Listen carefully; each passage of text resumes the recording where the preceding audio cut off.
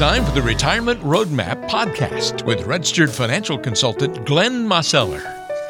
Thanks for joining us for another edition of the Retirement Roadmap. Walter Stroholt here alongside Glenn Mosseller. He is a registered financial consultant and the founder and president of Roadmap Financial Consulting in Greensboro, North Carolina, but serving you nationwide. Go to roadmapfinancial.com, click the free consultation button to schedule a time to meet from wherever you are. On today's show, we're going to be talking about bad money habits that could spoil your retirement party, and we've got 5 habits to discuss on today's show. Can you avoid these habits? If you're kind of making these mistakes right now in your financial life, can we fix them and get back on the right track? That's what we're going to explore. Glenn, looking forward to the discussion with you today. Are you all set, my friend? Let's do it, Walter. All right, let's dive in. So we're going to talk about some of the worst money habits we've seen over the years and the impact specifically that these can have on someone's life. Glenn will explore these different scenarios with us today. So, Glenn, let's start right here. And this is not something that necessarily has to be happening today for it to be a good lesson for us all, but it's going to happen many times in our investing lives, and that is being addicted to a rising stock market. It's hard not to get excited when the market's shooting up and coming accustomed to those quick and rapid rises in our accounts. Why is that a bad habit, though, to kind of get wrapped up in that? Everything cycles, right? Things go up, things go down. The markets do that. And particularly when you're in your retirement years, you've got to really think in terms of, how are you going to have consistent, reliable income that's going to be there, like when you were in your working years and you had a regular paycheck, right? And so if you're basing everything on things having to be rising, and just being really hooked into that, and it's like all of your plans are based there. That's kind of a formula for lots of disappointment and possibly really putting yourself in a bad place at some point down the line. It could be early, it could be later. But when you're thinking about how are you going to draw consistent income from your retirement nest egg, it doesn't mean that you're going to just abandon the idea of growth and wanting to see markets rise. But at the same time, there's the reality is that's not going to happen all the time. Sometimes there's downturns. Sometimes those downturns are extended and they last a while. And so you've got to make sure that you've got a plan together and you're working with an advisor that can help you, navigate through, whether it's good times or bad times, and that you're going to have a plan in place that's going to, stand the test of time, regardless of what the markets are going to be doing or what they actually do. It's a great point, Glenn. I think that's one that we've got to make sure we kind of keep top of mind here.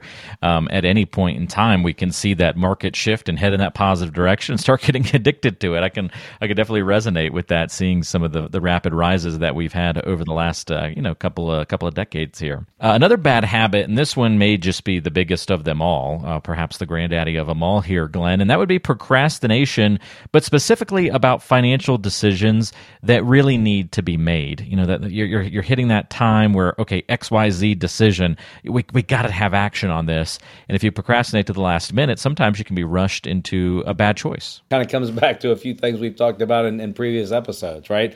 We talk about homework, right? We talk about making sure that you're prepared. And there's a vast difference between taking your time and procrastinating, right? And sometimes people can fool themselves and into thinking that they're taking their time and being thoughtful. Sometimes they're actually procrastinating. But but at the same time, you don't want to be, it's like, okay, well, I can't procrastinate. I got to make this decision. It's just finding that right balance and kind of listening to that inner voice, and and getting, in all likelihood, it's going to be some choices that are made and decisions that are made between you and your spouse and maybe your advisor as well, right? Hopefully working as a team, and you're taking action, at the appropriate times, and making sure that you're prepared and you understand what your choices are, so that you know what you're saying yes and no to, and that doesn't mean that you're going to always make the perfect choice, but you at the same time you can't just stay in in the gray area. You got to make some choices, and I think one of the keys to that, Walter, is in making those choices a little easier to make is that if you're building plans that have some degree of flexibility in them and they're not so rigid, then it makes it a little easier to make decisions and realize that it's like, okay, well, there is some flexibility here. If certain things happen in this direction, then I can make this adjustment, or if they go in a different direction, I can make that adjustment.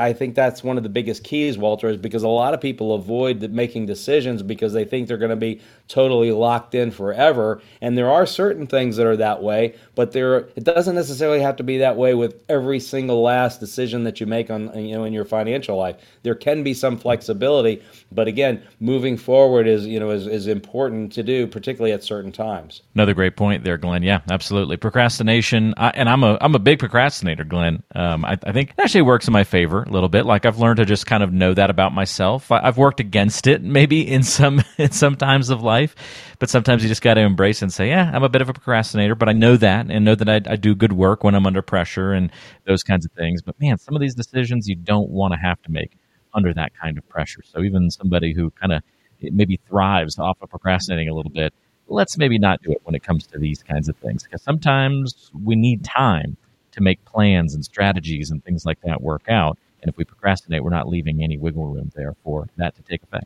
So keep that in mind. I would say, though, Walter, if you're using it to your advantage, you're probably taking that time that you're waiting or quote unquote procrastinating to evaluate and prepare yourself. So there can be thinking about it in advance, right? Well, yeah, I mean, and again, that's like I say, there's that gentle balance. It's like finding the right place. And again, everybody's different. Everybody's decision making processes are a little bit different. But it's just when I think of procrastination, I think of it just as like almost like sticking your head in the sand, and you're not thinking about it. You're just wanting to avoid the decision altogether. And I think that's a little bit different, if you will. Very much so. All right, another great point here when we talk about bad money habits that could spoil your retirement party. Pretending like the nursing home is something that other people are going to have to deal with, but not you. Yeah. Well, I mean, that kind of is like one of those procrastination things, isn't it, Walter? Yeah. Right? It's important to realize that at some point in your life, you're going to need some care, right? There's at least that, 50-50 chance. And, for a married couple, it's going to be greater than 50%. There's pretty good chance that at least one of the two is going to live into their late 80s or maybe 90s or beyond, right?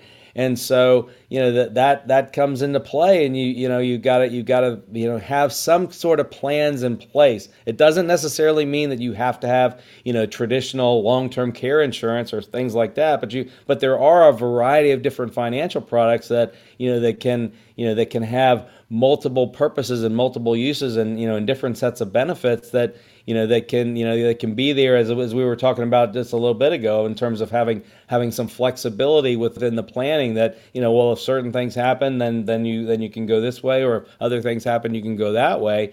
And again, I think one of the keys there, Walter, is really understanding what your choices are and making sure that you're working with an advisor that has access to a variety of different of companies and financial products, and is not overly biased in the direction of either just the markets, or on the other side, that they're really just biased all the way totally into insurance, right? I mean, there's a balance. There's pros and cons to everything, and and realizing that there you've really got to do some type of planning around nursing home and long-term care. But again, it doesn't mean that you're going to dedicate all your resources in that direction, but you want to have some plans in place and some ways of hedging against that risk, because that's one of the top risks that you're going to have in your retirement years. And as we've said in the past, Walter, I've never met anybody who wants to make either the nursing home or Uncle Sam one of their greatest beneficiaries. And and if you don't have some plans in place, and you don't have some ways of positioning some of your funds to hedge against that, you're leaving yourself very, very vulnerable to having a very large part of your nest egg end up going to the nursing home. don't want that to happen, but unfortunately it ends up being a common occurrence for a lot of people just because of that lack of planning and lack of clarity around how to plan for that. This is that area of planning where things just get a little bit different than looking at investments and income, and there's just these other little layers that start coming into play with planning for healthcare and nursing home possibilities, and then we can even look beyond that to legacy planning questions and leaving money to the next generation, and all those different elements are important to start thinking about and all wrap into this whole retirement planning process. Something else let's put into this list, Glenn, and this is by no means a comprehensive list, but a good one nonetheless to get us started on bad money habits, and that would be letting those emotions come into play a little too much, investing emotionally instead of strategically. What does that actually look like? That's kind of a nice little phrase to say, Glenn, but what does that actually look like when you meet with somebody? The more enthusiasm that's there, it doesn't necessarily mean that that's a bad thing, but you've got to make sure that it's measured, right? And and it's very, if somebody gets taken away in their emotions, and they're really excited about doing this or doing that, or on the other side of the emotions, right? It's like maybe they're fearful and it's like, well, I don't want to make a mistake, and so then they go maybe a little too conservative, or they just shut out all the things that are possibilities except for things that they already know about and that they feel secure with. You'll see that happen sometimes, and so that it can take a lot of different roles. I mean, a lot of people think in terms of investing emotionally or positioning their money emotionally. They think of just the side that where they're getting overtaken by just chasing after returns, but it can go in the other direction too, Walter. And again, it's just like it's not a bad thing to have an element of that because let's face it, we're all human beings, and human beings are emotional creatures. But at the same time, you want to make sure that you're balancing your emotions with with some logic and some strategy, that you're going to have a plan in place that's going to serve you regardless as to what's going on. And the reality is that guess what, you're going to miss out on some things, and and sometimes occasionally some things are not going to exactly go your way, right? But if you have a strategy in place and plans in place that can last through time, and take on some bumps that life is going to have for you, you take your time, you get strategic, you let your emotions have their place, but then you come back to a good decision making spot, and plan together with your significant other, your spouse, and with your advisor, and just make sure that that nothing is you don't want to get overly logical, or you overly emotional. You want to make sure that you have a balance there, and that's not, it's easier said than done. But I think if people take their time and they're really honest with themselves, they can really kind of figure out whether or not they're getting taken, in too much in one direction or the other, if you will, Walter. Does that make sense? All makes sense, Glenn. Yeah, absolutely. So that investing emotionally can lead us down some bad paths. So let's be careful when it comes to doing that and having that habit. Don't want to spoil that retirement party, of course, and that's another one to add to the list. Last one that we'll cover on today's show, Glenn, would be inadequately diversifying your portfolio. But I know diversification can kind of be a broad term and mean different things to different people. So what does this look like in your eyes with the clients that you typically work with? Well, Walter, I think we've talked about what I call, retirement diversification. They've heard that all along when when they have their retirement accounts and their 401ks and their IRAs. And they're looking at what sectors of the market are they going to be in growth, or small caps, mid caps, large, all the different things that are there. Are they going to have some bond element there, and all those different diversifications? And those things are important to know, particularly that plays a major role when you're in the accumulation years, right? And you're saving for retirement. But there's a whole nother element of when you starting to transition from those accumulation years to those preservation and distribution years. Well, now you have to have diversification that allows you to figure out, well, okay, now I'm not adding money into those accounts. I'm actually taking money out of those accounts as income. And so what kind of strategies are there? What types of diversification is there? You've got money that you need to access for the next, maybe 5 to 10 years. How much volatility should that money be exposed to? Or you've got money that's, you've got, the reality is you're planning for, living a long retirement, 15, 20, 25, maybe 30 years or beyond. Well, then you've got other money that you could segment off to. It's like, okay, that's the longer term money. And that can be positioned a bit differently because I'm not going to be accessing that for income, anytime soon. So I can let market cycles kind of, do their thing while that money is working for me, in the longer term. But now, we're thinking in terms of time segmentation and time diversification, as well as, Walter, I think we've talked a lot about different diversification in terms of being, tax aware, right? And the different types of accounts that are going to be treated differently in the tax code. And unfortunately, for a lot of people, taxes could become one of the biggest expenses, in their life. And sometimes it already is, but sometimes they think, well, when I retire, that won't be the case. And unfortunately, sometimes folks are surprised with that, and you want to make sure that as you're saving for retirement, and particularly once you get there, you do that evaluation.